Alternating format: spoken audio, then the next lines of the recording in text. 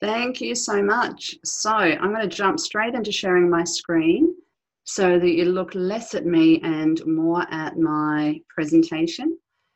What I have found when I've been running webinars on Zoom is sometimes my presentation is moving really nicely for me. It doesn't move for other people. If that happens, let me know in chat, please. Alrighty, so first thing I want to say is, didn't this title get outdated fast in the last few weeks? We're not really in post-COVID, we are in the midst of COVID. And so as I talk today, I want to touch on some of the challenges that we're having right now and some of the ones that we might need to plan for. So, tiny bit about me, because I really do want to get into it being about you.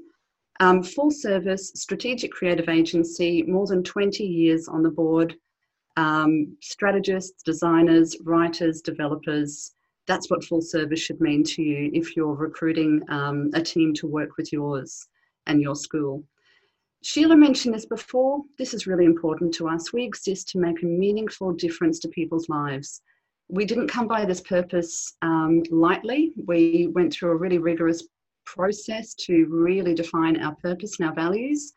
This one sits so well with us because if we're not making a meaningful difference, then we don't really feel that we are connecting with our clients and their audiences and delivering the values that they need. So because of this purpose, this puts us squarely in the schools market, working with terrific people like yourselves. And these are just some of our clients who we've worked with this year. So some of them are joining today, and thank you in advance to Julian from Redeemer and Lucinda from City Point, who are also going to share a little bit about today. So why do we love working with schools? I've already mentioned the shared values and the fulfilling purpose. I love the passion that's in your stakeholder groups. And while that passion sometimes feels like a burst of unwanted energy, if they're a very energized group of parents or alumni, for example, you can harness that passion, and that's exciting. The other thing that really draws me to schools, and I'd have to say to our other clients who are across more of that social sector, aged care, community focused organisations, is that whole idea of growth. And then that necessarily means that there's ongoing growth that we can leverage for you. I want to say this up front, you're not like any other market. Schools really do sit in on their own in terms of the challenges that you've got ahead of you. So volatile and changing market. You might have come across the acronym VUCA before. It stands for volatile, uncertain, complex, and ambiguous. And that is one of the best descriptions for the year that we're having. The interesting space for you as schools is that teachers and schools in general are used to presenting a unified, comfortable, relatively unchanging space. And what have you got this year? You're thrust right into the middle of it. That means that as marketers, you've got a really important role to play in terms of soothing, comfortable communications. We're going to talk about that later. You've got invested multi-generational stakeholders. You've got a bucket load of crisis management. Usually I'm preparing schools for the one-off 24-hour news cycle from hell, and the crisis plans reflect that. Now, how do we learn and pivot our skills to manage crisis comms over days, weeks, months? I'm actually going to touch on that later. I think that's an important topic to raise today. If you're a boarding school, you have 24/7 customers, and if you're a day school, you've got pretty close to that. You're heavily legislated, and in the marvellous tradition of marketing everywhere, you have limited resources. Somehow, with the number of markets that you're reaching and the emphasis on growth that falls on marketing and admissions, marketing seems to be particularly under-resourced in the school sector. So, what are we doing today? We're going to cover off 4 topics, and here's the process that I want us to take. Short, sharp bursts of learning, and by short and sharp, I mean that I'll be short and sharp so that you're not listening to me the whole time. We're going to have a poll for each topic because this is your chance to vote and to see how trends are emerging, we're going to have a group discussion. So that will mean going into breakout groups for about 5 minutes. Then we'll have a bit of time of Q&A. So in your breakout groups, you'll be appointing one person who's going to put their hand up by using the reactions bar down the bottom. You can actually put your hand up, and then Sheila's going to call on you so we can have a bit of Q&A. Also, all the way through, please ask questions. Post them in chat. Sheila's going to help me keep an eye on them, and at regular times during this afternoon, we will answer some of those questions, or as many as we can. Finally, the whole value of these events, the SIG events, has been the opportunity to network and to meet. That's why we're having 4 lots of group discussions, and then there's going to be open networking time at the end. It's not about me, it's about you. And the really important thing about this afternoon is peer learning. So I'm looking forward to hearing that those groups were really robust and people were really open in sharing their ideas. To me, that's the whole value that's being delivered by this afternoon. So let's go. How can school marketers respond to a post-COVID world? And these are the topics that we're going to cover off. New loyalties. Sad to say, our clients, our school communities are not going to be as loyal as they were. Multi-channel ingenuity, that's going to be the requirement on each of us. Innovation with shrinking resources. And according to Icentia, that released a comms report today, which is terrific, they agree that what we really need is truly great communication. It's not going to be about the best creative. It's not going to even be about the best channel choice. It's actually going to be about the warmth and integrity of your communications. We'll talk about that today. So, new loyalties. So our VUCA world, remember I said volatile, uncertain, complex, ambiguous. That VUCA world of COVID, pre, post, pan, COVID, means brand loyalty is going to be really easily tested. The sad truth is that those schools who have gone into this COVID environment with strong brands, they're going to fare a little bit better than those who didn't have a strongly distinguished brand presence. But during any major economic shock, regardless of the strength of your brand, money is going to speak loudest. So 2 facts are going to hold true. Number 1, price matters within your sector and it should influence your marketing strategy. And number 2, price will override any of your normal sector loyalties. So, according to ABS payroll data, top income families in about March, April, during this crisis, they were doing okay. But the families at the very top of the affordability scale and the very bottom of the affordability scale for private school fees were doing it the toughest. Among the hardest hit are going to be school families who are running small businesses. Coming back to my slides here, this is what the researcher John Black says happened in the recession and also in the GFC. To save money and to keep the family home, higher fee independent school parents will choose lower fee independent schools, lower fee Catholic independent schools, and local independent state schools or high SES state schools. You'll also see that the lower fee independent schools and Catholic schools will drift off to the state schools. They might think it's temporary, but once they're there and their kids find friends and settle, they're going to stay. So this is a quote from John Black. We should bear in mind that the GFC ushered in a decade-long, year-on-year market share drift from the higher fee sections of the independent school sector and the Catholic sector. So that is worth noting right now. This isn't a month or 2 months or 1 year program that we've got ahead of us. It could be that this is a market shift and drift that's going to last many years. So how do we work against that? I said before that if you've got a strong brand, you've gone into this with a fighting advantage. But it's not to say that it's not possible to find new advantages. So how do we do this?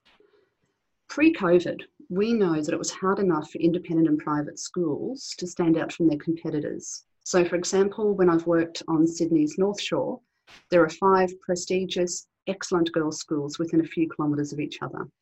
And I know that that's the case in many parts of the nation. I'm thinking about BBC in Brisbane, Grammar, quite a few excellent GPS schools, all within a few kilometres of each other. Post-COVID, the good news is that everybody's being destabilised. So just because you're feeling the pain, you can rest assured that the school next to you is also feeling the same pain. So how do you differentiate? Some quick tips. Number 1, start with strategy. Actively define how you want to guide your brand's success, and it starts with knowing what you stand for. It is amazing how many school ELTs can't clearly articulate what it is that sets their brand apart. So that means that you need to get your team together and you need to be workshopping this and getting a rock solid agreement among the senior leaders about who you are, what you stand for, and what the brand positioning is that you're going to hold that's unique to every other school around you. How do you do this tactically? You look different through visuals and photos. You sound different by developing a unique brand voice. You make sure that you are studying your competitors. It's always surprising me when I ask for a school's competitor analysis and they can tell me about the prices or the number of buildings or the number of students, but they don't understand what the brand difference is. What is it that sets their school apart from the ones around them? Finally, tell stories about your school that are unique to you. You have the most fantastic opportunities to tell stories because nobody else has your students and your staff. And that's something that you can celebrate. By brand-centric experiences, what I mean is play to your strengths and what sets you apart. So something that I've seen as a move across schools at the moment during COVID is that those who just had one open day, moved them to several online, and now they're offering them ongoing more frequently because they know that they can't just have one appeal a year. Others I've seen have moved from the big events to online and now to daily private tours for as long as that can happen. That's a really good thing because you will be subliminally tapping into your parents' minds and saying, we understand the contagion risk. We're not going to have a large event. Let us just welcome you personally and we will personally walk you around the school. How else can you do a brand-centric experience? Let's say your school is renowned for its music program. What about a virtual choir for your school community? Something that's fun and engaging and gets everybody along online and safely. I've seen a couple of principals do Facebook Live addresses. All of them were good public performers, I have to say. So again, play to your strengths. Marist College, Ashgrove, I'll give a shout out to Kelly there, who had the fun idea of countering the doom and gloom and anxiety during the shutdown, and the headmaster and the deputy posted a fun video challenge every week. And I really loved that. I thought it went really well and the engagement was really high, and that was a terrific idea. Explore parent insights. Don't assume that you know how your parents are going to behave now or in 6 months' time or at the beginning of next year. During a VUCA, uncertain kind of environment like COVID, they're going to shift regularly. Have in place different ways that you can measure that affordably. Obviously, your school should be doing sentiment insights, parent sentiment surveys every year. Make sure your marketing has a voice into those and some questions to ask. You can also be exploring parent insights through surveys, through focus groups. I strongly recommend in-depth interviews by someone independent from the school who asks the same set of questions, uses the same discussion guide a couple of months apart with members of your school. I would also be looking at measuring how your brand is operating in the public eye, not just within the bubble of the school, but how the broader community is perceiving you. Finally, the school sings from one song sheet. For those of you who were at the Educate Plus Queensland conference last year, which was a terrific event, there was this fun thing that we did on the afternoon, I think of the first day, where we all had a drink in hand and we all stood together and we had music in front of us and we sang for an hour. And I'm not going to say we were beautiful, but there was something really lovely and fun about everybody having fun, having a bit of laugh. The sopranos warbled, the basses boomed, and we sang from the same song sheet. And at the beginning, we felt separate from everybody. At the end of the hour, we felt together. When your school, your staff, your parents, your alumni, your leadership, your kids all share the same brand, vision, and values, that's how it feels.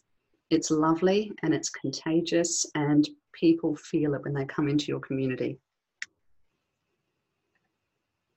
So, time for our first poll. That's enough talking from me. Sheila, thank you for launching this. Rank 1 to 10, how well you think your brand is standing out. Pretty good result. So, a couple of honest answers there, 5s and 6s, saying that they don't think they stand out that much among competitors. But by and large, people are saying they give themselves an 8 out of 10 for how they're defining their brand, and they're standing out and being different from other people. There's 1 10 there. I love that. That is good confidence. And I don't think that that person, whoever it is, would have had that confidence if they didn't have the data to prove it. So if you do want to make sure that your brand continues to perform really strongly, start to look at some of that data, some of that measuring that you can put in place that's cheap or free. Do it frequently and just make sure that you're measuring well as you keep going. I'm just putting a note in chat, just reminding you, please, if you've got questions, put them in there. Happy to answer them as we go through. So speaking of questions, we're going to go into small group time. But before we do, Lucinda Gray is a member. She's online with us today. She's actually been a client of mine at City Point for several years. This year, when we were talking about how we can boost brand loyalty and solve a problem that was happening within the school, and it's common to all of you, they began running an internal comms program. So Lucinda, can I get you to unmute and kindly tell us about it? And thank you in advance. I know you didn't want to do this, but I really appreciate it. That's fine. Yeah, thanks for asking me. It's been wonderful working with you for sure. I want to start out by saying that a lot of these ideas are still progressing. You know, it takes a long time to action things in a school. So some of them are still ideas. Some of them we're waiting for big posters to be printed to put up in the school, but some of them have been actioned, and it's really nice to get some feedback on those. So our main issue has been we are a lower fee independent school, and we had a lot of bleed out of our year sixes who wanted to go to the more elite schools for secondary. Often these parents have decided by grade 2, 3 or 4 that their child is going to go to some of the higher fee schools that have the outstanding educational results. And of course that means that these kids who have been so well prepared, they often win these scholarships because they've been so well prepared at our school and they leave us. So we wanted to improve this retention. So a few things that we've done. So many of you would have seen our ICANN marketing campaign, which we have done thanks to Suzanne and New Word Order. And so a lot of the external marketing, billboards, bus shelters, online platform, everyone else sees, but our own community doesn't. And so we're in the process of getting some of those printed up to put around the campus to remind our families of why they chose City Point in the first place. That is also based around and working with our alumni. So where do our year 12s actually go when they leave the school? And we've had, you know, lots of success in quite a few areas. And so we've got these ICANN banners. So these little kids dreaming of being an engineer, well, stay here. We've got great engineers, you know, a surgeon, we've got great surgeons who come out of our school. So just reminding them of the values of our college and all the way through from prep to 12. So again with our Year 6s in conjunction with our enrolments team. We asked the principal to personally invite our high achieving extension Year 6 students to sit the scholarship test, so some of them weren't going to, and because that now gives us some leverage to retain some at our school who may otherwise go elsewhere. One of the things that's been a great project that we're almost ready to launch, we've filmed a quirky questions video. So we're going to be showing this to our Year 4, 5 and 6 children and parents. And so we've got some Year 7 kids and Year 10 kids and put them in front of a nice backdrop, you know, and ask them some really different questions, not just what's high school like, but are the teachers nice? Where do I eat my lunch? What sports can I do? What's the best food at the canteen? And so you get these fabulous responses from these kids. Oh, and we realise that curry pies are the favourite, you know. So some really good copy in there that's just real, raw and authentic. And we're going to be showing that to those students to really encourage them to explore the secondary school. Yesterday, for example, our Year 6 students were taken up to the secondary science lab. So what does our secondary offer that the primary kids don't have at the moment? And so, you know, the dance room, the engineering facilities, the science lab where they can do all these excursions. So taking the primary kids up to see what are they missing out on if they don't come here. So really creating that FOMO in the kids, because, you know, the research shows that the kids are really the ones who are deciding where they're going for high school.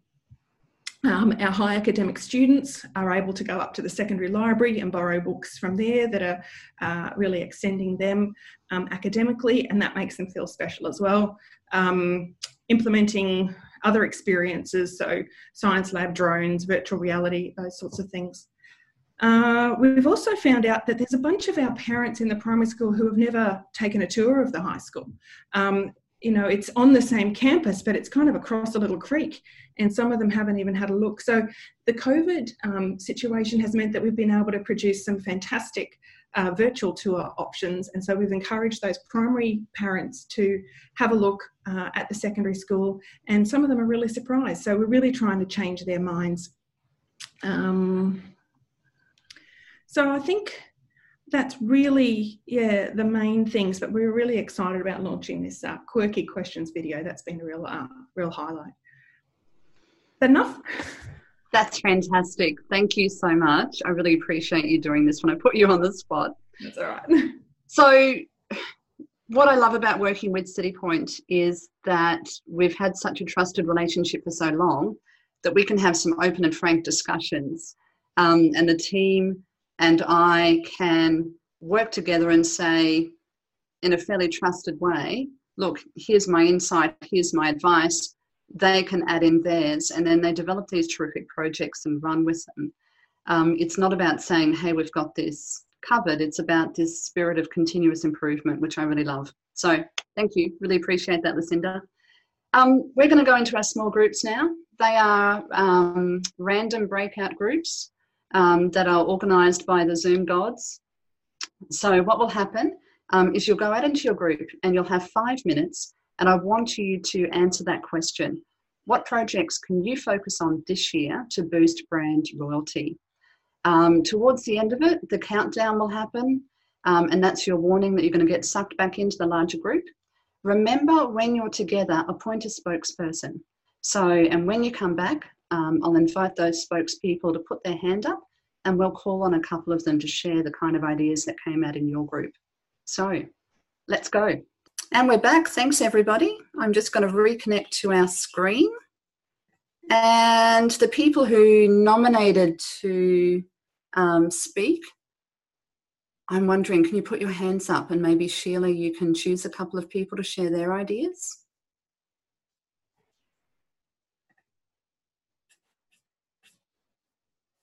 Yep, don't see anyone with hands up. I just saw that Marissa got nominated.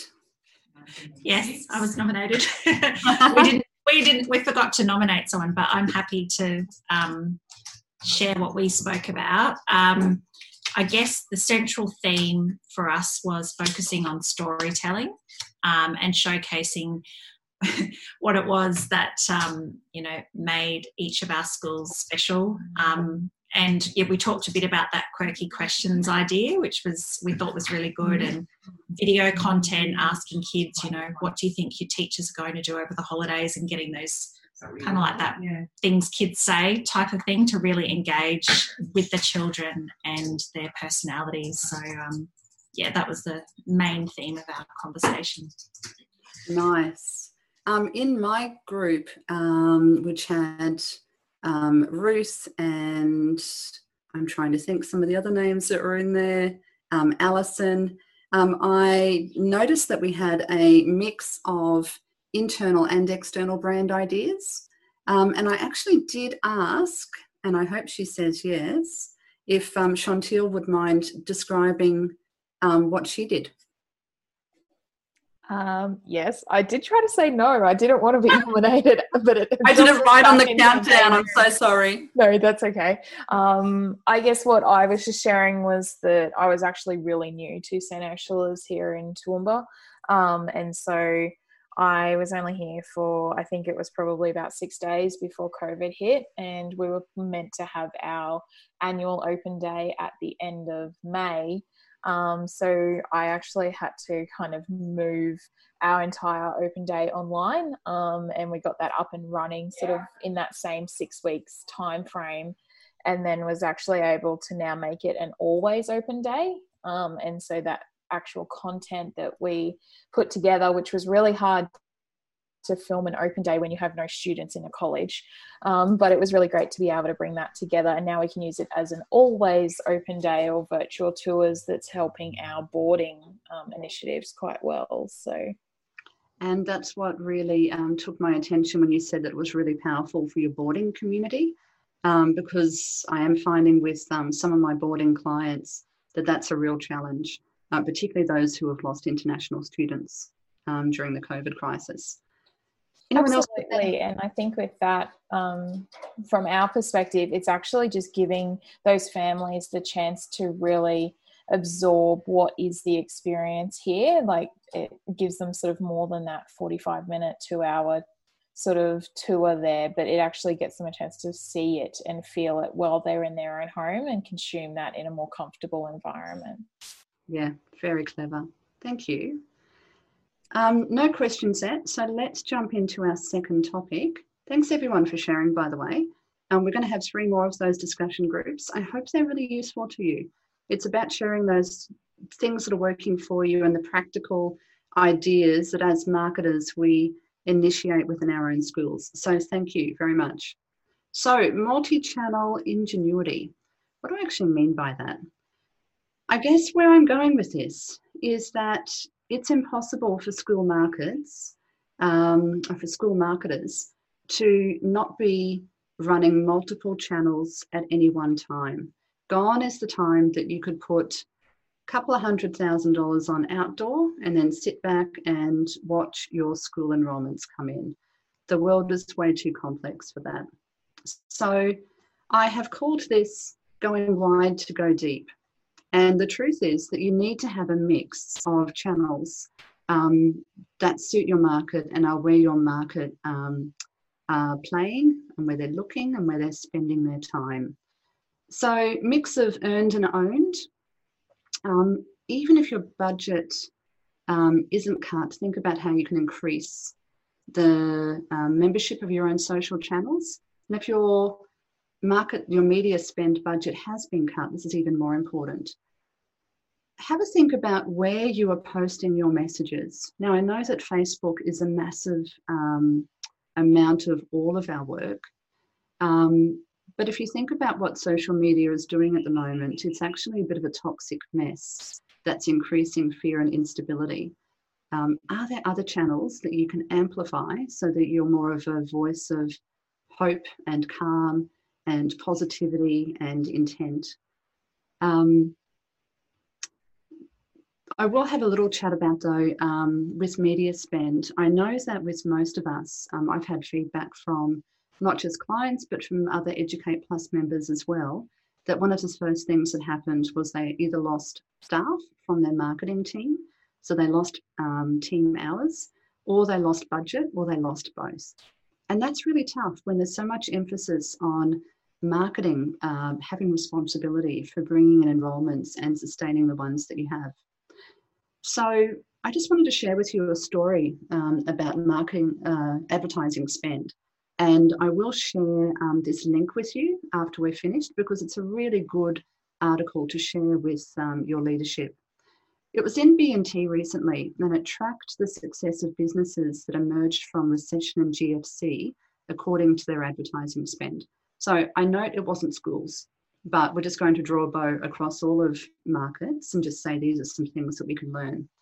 And it showed hand over fist that the businesses that kept spending on advertising came out of the crises faster, and those that spent more during the crisis actually increased their market share when the crisis was over.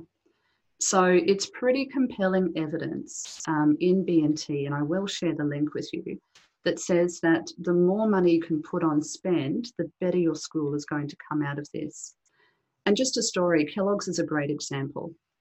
So in the Great Depression in the 1930s, Kellogg's was the only brand that actually increased its media spend, which I guess back then was signage, point of sale, and traditional advertising like print, newspapers.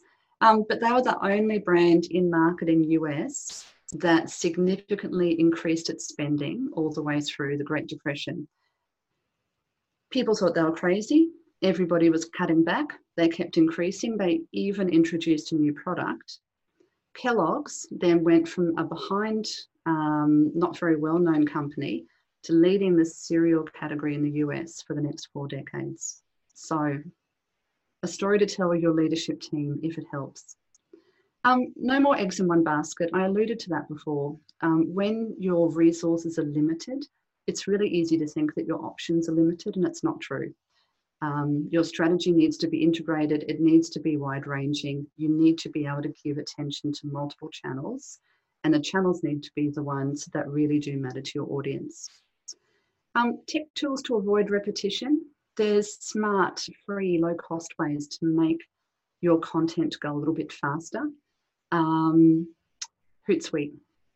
MeetEdgar, tools like that, where you can share and rewrite and tweak your content across multiple channels, set it up. You don't have to have it in front of you all the time. I'd also be encouraging you to look at open source APIs.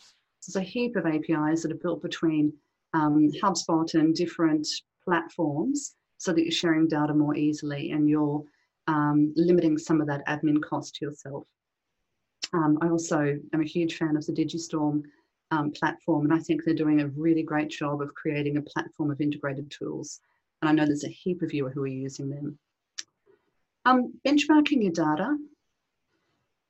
I think using a benchmark from out of COVID and using it to go into your marketing now is ambitious, but it might not be relevant for the market that we're in. Go back to what I was saying about brand loyalty.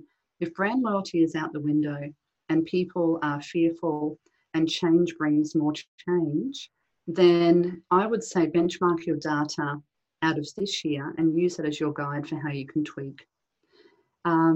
Your digital agency should be able to help you set those benchmarks. And if you're using a really good one, they should be able to actually give you benchmark across a number of schools in your city or your region. That benchmark then becomes your business case to go back to your leadership team as well. Finally, test and retest. So remember VUCA, our market is changing rapidly. Have a look at split testing. All of your digital channels should allow this free of charge, and you should be doing that on some of your internal comms as well, like emails.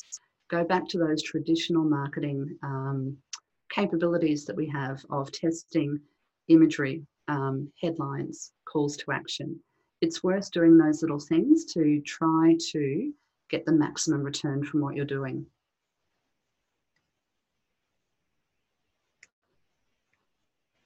So now time for a poll. I'm really interested in this one. All of us are after conversions. So we're after that form fill that gets us the person who wants to come and visit the school or does the online tour and wants to register. So the question is, what is the channel that's delivering you the best conversion? Please vote, and it'll be interesting to see what we answer. I am not surprised at all. So radio, I'm surprised there's no catch-up TV. I wonder if it's because we're not using it or we don't realise that it's a great opportunity.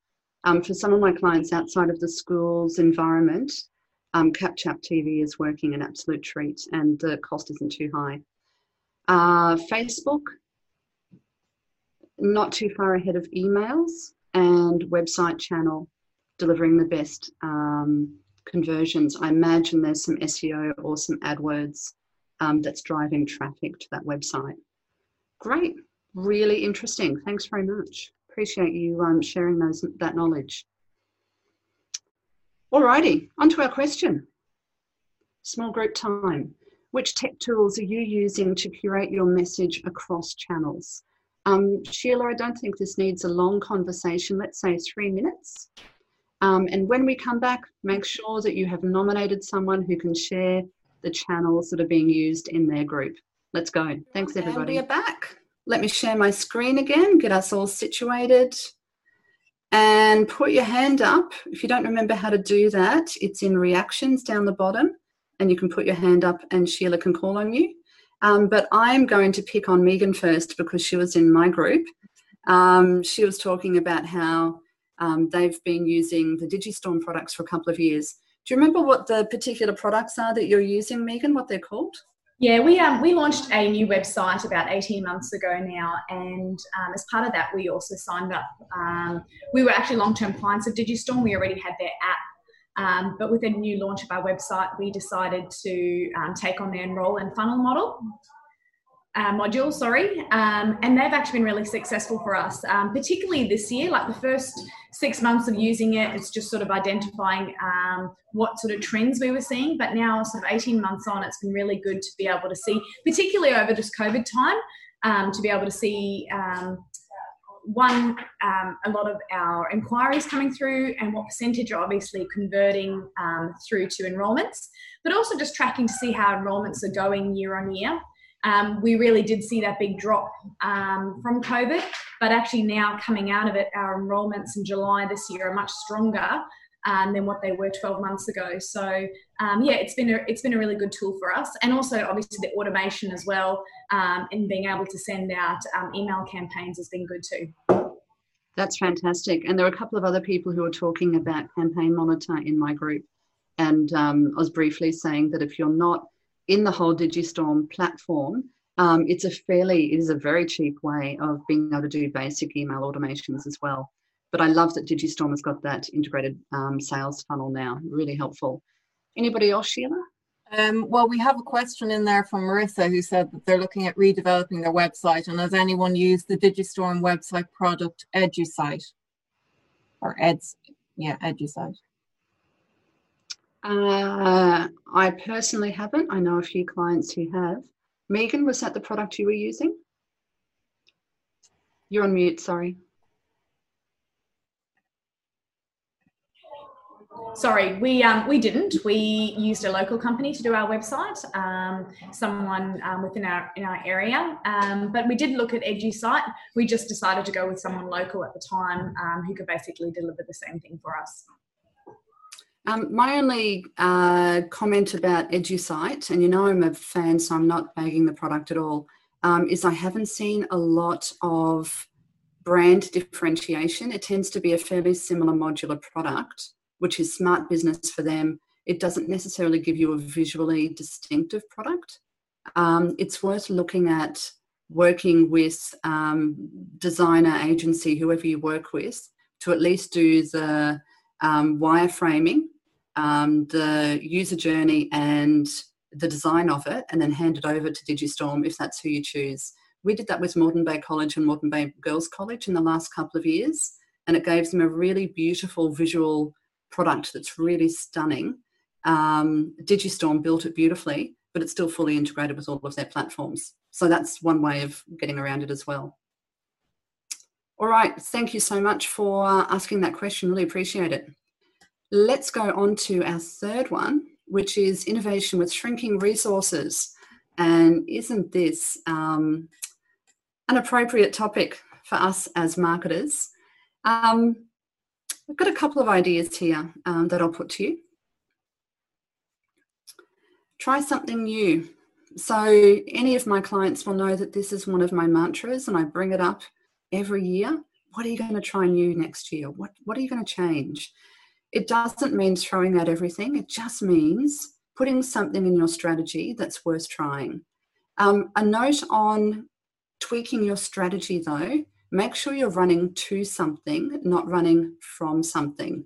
There's a big difference. At the moment, it would be easy to run away from the pain of COVID or to run away from difficult parents and just try to isolate them or make noise over there. Much better to have a strategy that actually runs to something. So that way you're planning for success rather than just avoiding the pain. Making data your power source. I always laugh when I say this because I went into marketing because really, truly, I was never going to go into something maths or science related. But the more that I work with schools on strategy, the more data-driven I'm becoming. For me, what it comes down to is always having a really good understanding of your normal metrics, so enrolments, waitlists, registrations. But if you are just waiting for those are lag indicators.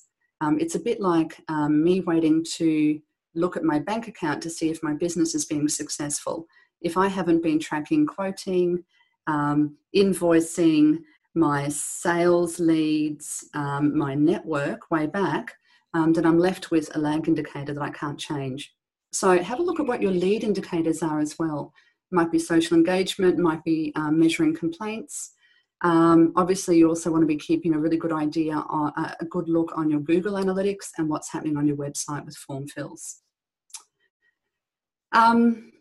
I would also say evaluate as well. Something that's really easy to get lost in the midst of the busyness of marketing is not evaluating. So keep evaluating. How did this go? What would I rank it out of 10? What was the community engagement like? What went well? What didn't go well?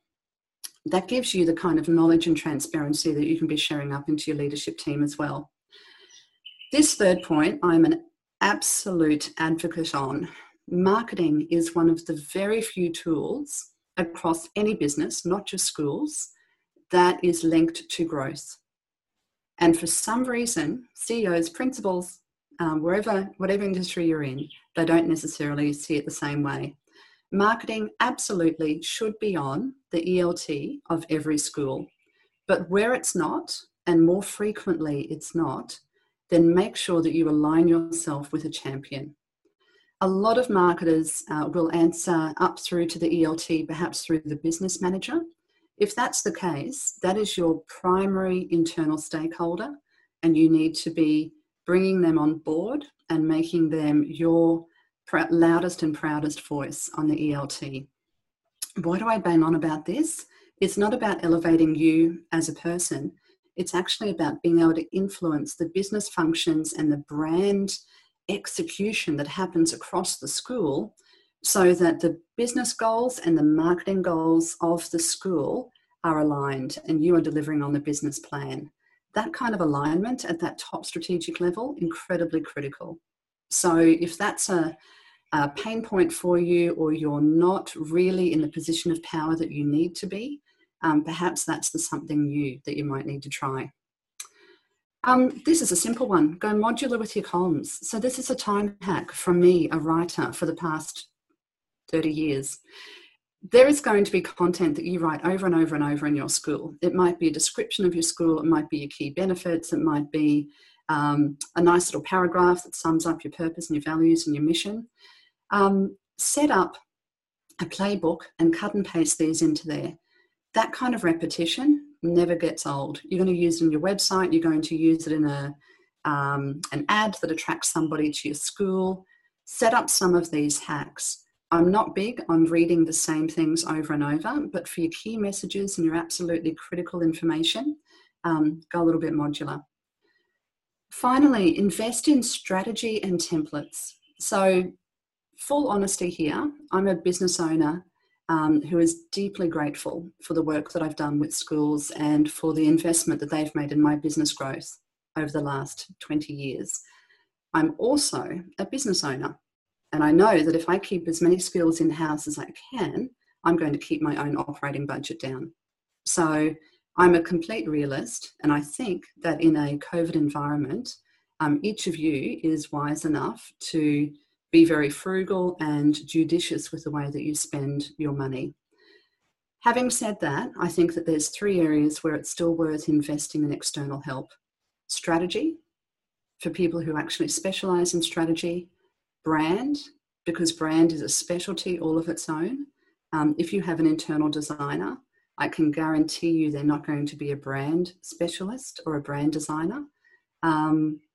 It's a specialist skill, and you want to invest in a little bit of that so that your internal teams can execute it. The final one is creative development. There is no reason why you can't procure a campaign through a creative agency, but say we want the development and then we want the templates, and then you execute it in-house. That's a great way to have the quality of the external suppliers, but maintain the cost effectiveness by being able to do it in-house. So let's go back to our voting again. Just a simple yes or no question. Do you try something new every year? Majority of us, 86%, are trying something new every year. That's fantastic. Well done. And 14%, hopefully what you're doing is delivering you such excellence that it's no need to change around. I'm just going to jump onto, before we move into our small groups, a couple of comments that have come onto chat. From Anita, wondering based on the last poll whether you can clarify with the website conversions what people are using to drive to the website. That's a really good question. I mentioned that I thought it would have to be SEO or AdWords. Anybody else? Do you want to come off mute and talk about what you're using to drive people to the website? If you don't come off mute, I shall just pick on you. The other one that we want people to get is the timing file. So I'm happy to share what we're doing. So thanks, Marissa. Since January, we've partnered with News Extend, which is a group out of News Corp, to do some digital advertising. So we're doing the PPC, pay-per-click, and search advertising with them, and call tracking as well to track the quality of our leads. And that seems to be working pretty well for us right now, but we've obviously got to do it for a little bit longer to see the results. That's great. Thank you for that. I've had a few clients who have put their toes into the water with News Extend before they had, I guess, enough data and market knowledge to go a little bit more targeted. The News Extend will only put, my understanding, Marissa, and correct me if I'm wrong, they'll only put ads in their own products. So if your market's not there using the products, it's not going to work. Having said that, I live in News Corp products, being an ex-journo, and I've been really impressed by a Stewart Home ad. It's just a sticky static that gets served up on as a leaderboard in my newsfeed every morning. And it's this very simple static. It was prepared in-house, and it just says private tools are available all the time. That's really good targeting. It'd be better if I lived on the side of town that I could send my kids to Stewart Home, so that's not quite perfect. But in terms of me being the right market, they've got that right. We're going to go into our small groups again, and this time the topic is, how are you working smarter and not harder? Again, we're just going to go for 3 minutes, Sheila. Let's go. Thanks, everybody. We are back again. Our team, our little group, had some great ideas. One of them is cutting up content in different ways, writing, that's written content, slightly tweaking it, rewriting it, cutting it, editing it so that it's fit for cross-platform and can have different lives. I also mentioned that if you are engaging a videographer to do some video work for you, make sure they give you not only the raw files, but also give you a 2 minute, a 1 minute, a 30, a bunch of 15s. You can ask for that. It should not cost you much more time, if any, and it's a really cost-effective way of having more to share and to use.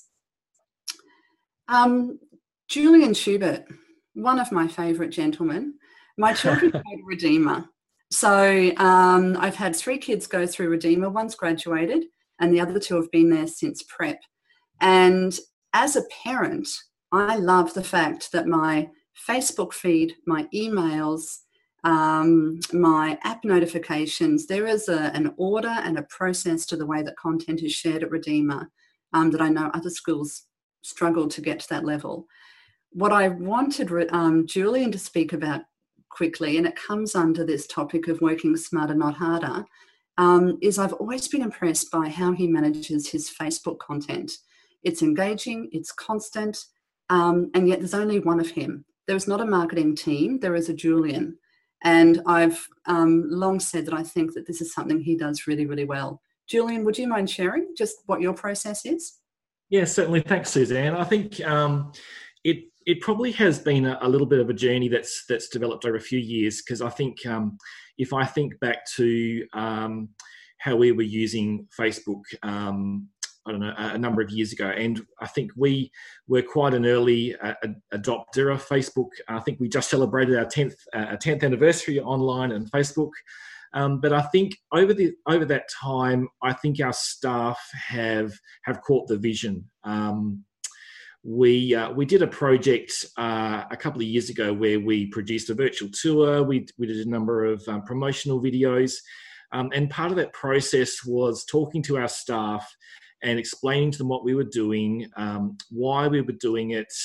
We showed them some examples of what other schools were doing, and they caught the vision. And I think that was a switch for a lot of people, where all of a sudden they could understand why they were seeing me walking around the school with a camera or videoing things.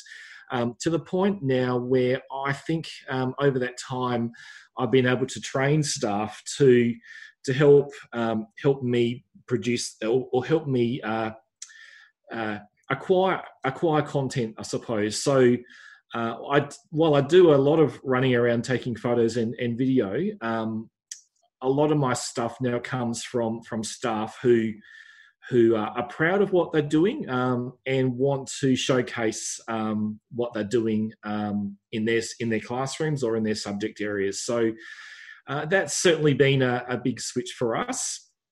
Throughout this COVID experience as well, the second part of that is that the students have finally switched on to that. And we saw it started with our college captains who were producing video snippets initially for their own virtual online weekly assemblies.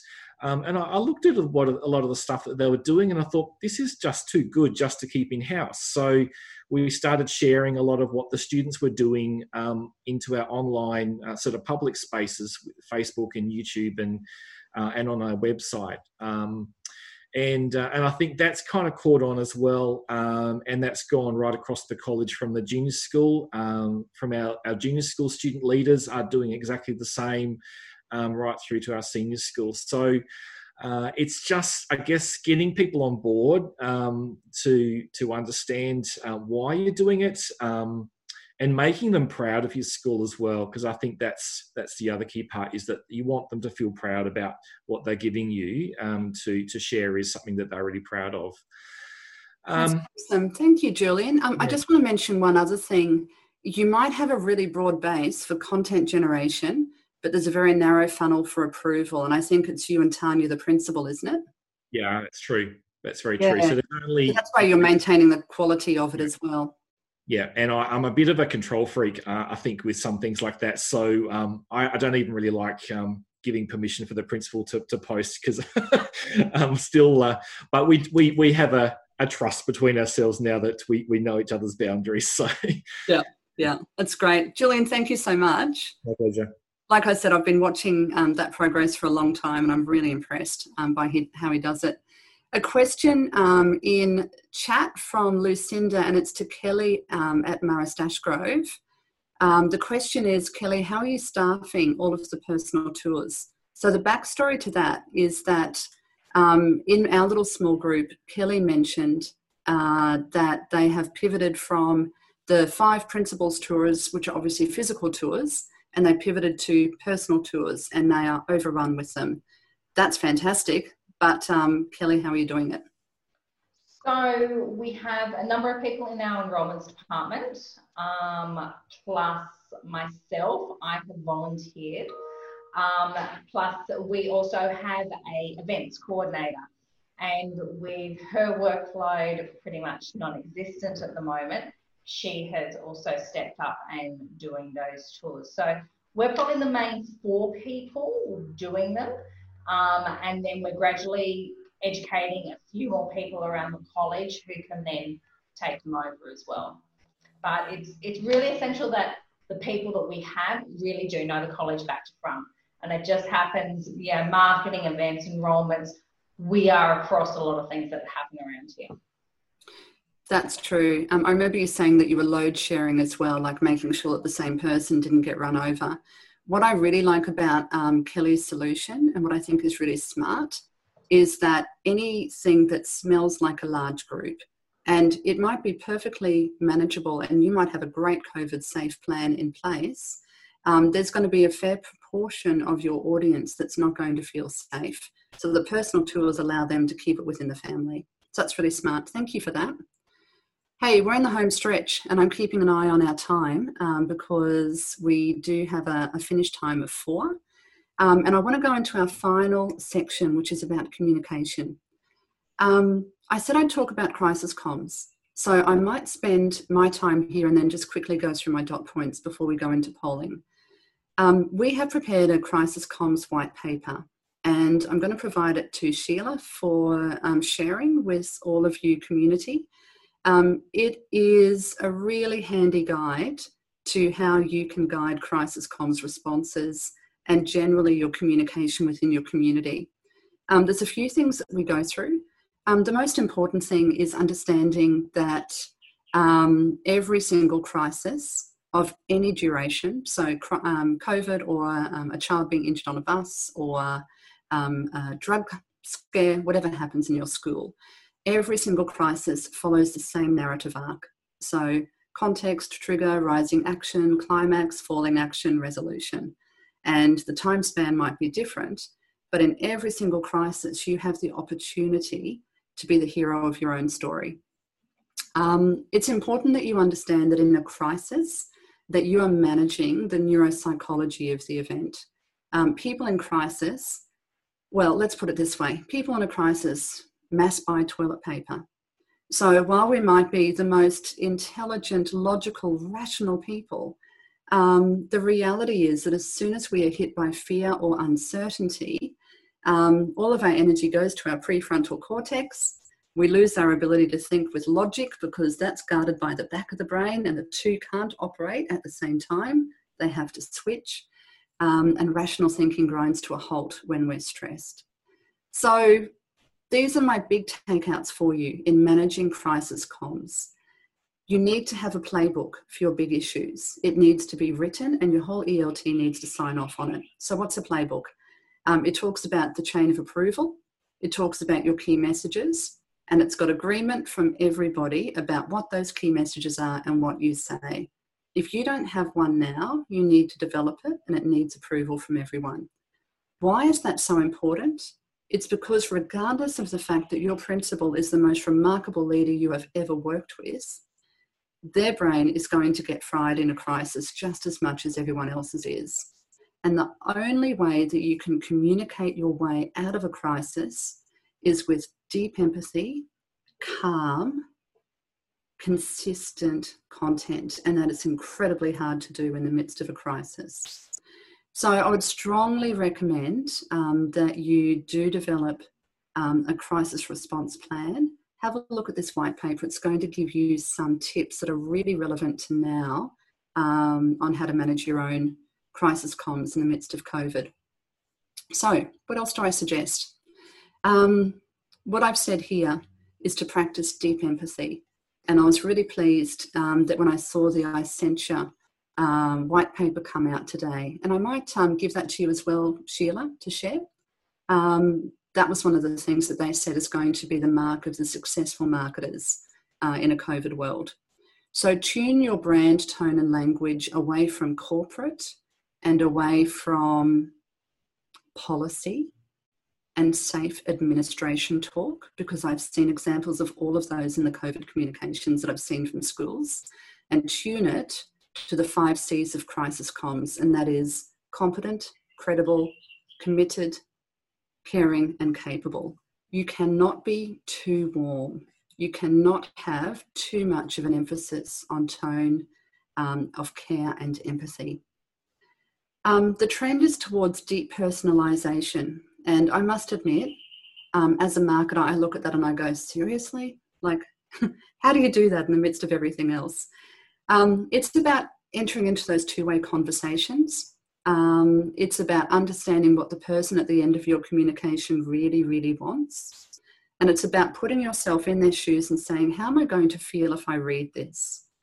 You have to have, as a marketer, that pause and reflect time to be able to look at the content and say, if I am a parent of a 4-year-old pre-preppy, am I going to get the comfort and care and certainty that I need from this communications? If you confuse, you lose. Absolute crystal clarity. Get your key messages right. Stay on them. Audit your channels to build community. It was interesting. One of the groups I was in actually mentioned this, that they realised that they've got all their channels. They've got, for internal comms, they've got their emails and they've got their app notifications, and then they realise that there's still confusion. In this non-event time, where some of us do have a little bit more space and time to be doing these things, that is a well worthwhile activity. Start by asking your community what they want and how they're experiencing it. Don't assume. Define your audience with personas. Not every marketer is a fan of personas. I use them a lot for email marketing, so that I'm matching tone and content and style to a particular type of person. Happy to provide you with some examples of personas if you want them. Just reach out. I find them handy when there's a really complex parent group or stakeholder group. And then, because we are in this VUCA world that is making us feel uncertain, it's constantly changing, it's complex, stress is high, emotions are high, practice deep empathy by keeping it really simple. You know what KISS stands for. Keep it simple, stupid. So your brand strength is going to lie in repetition. It's going to be about certainty. It's about listening and responding, being highly personal, and overall building hope. So our final poll. Let me go to the question, which is, what's the biggest goal for you? So this is an interesting one. I expect this might generate some small group content conversation as well. In the VUCA world that we're in, what's your focus? Is it on your internal comms, keeping a parent in the school, or is it on building your external community and winning a new prospect? I'm curious to know where you go with this one. By bigger goal, let's reword that and say, where's your time going? Where's the majority of your time going? I'm not surprised by this. I think a lot of our efforts have had to go into internal comms, particularly every marketer got sucked into COVID comms. What's our work? What's our study at home plan? How are we going to do online learning? That was a massive, massive load on us this year. 60% are working on keeping the leads warm. 41% are on winning a new prospect. All I will say is I'll draw your attention to the research that's very clear that says that it's far more expensive to bring in someone than it is to keep someone. So while we're always trying to fill the funnel, I think that split 60-40 is a pretty wise one in terms of retention versus attraction. Thank you for that. Sheila, we are at 5 to 4. I'm thinking, what about if I wrap up and then we just stay in our small groups for some networking? Yep, no worries, absolutely. And how long do you want to stay in the little groups? Do you want me to set time? I will leave that up to you. I'm aware that we're all very busy professionals. Yeah.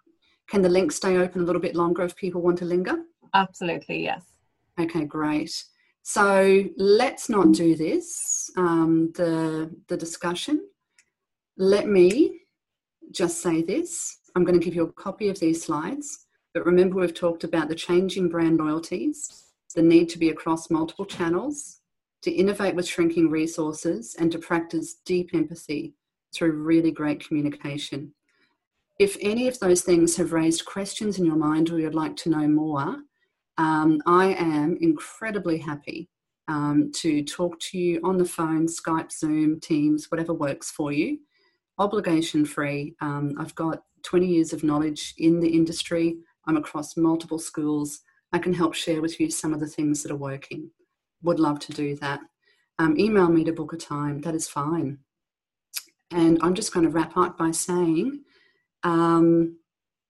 there's some comments in there. Christy had to leave. Thank you for joining in. From Alexis and Emily, a few people are having to leave. Why don't we go into small groups, Sheila, and just do some networking for those of us who can hang around. Thanks everybody for participating. It's been great. And thank you so much, especially to Julian and Lucinda, who agreed to speak. Really appreciate it.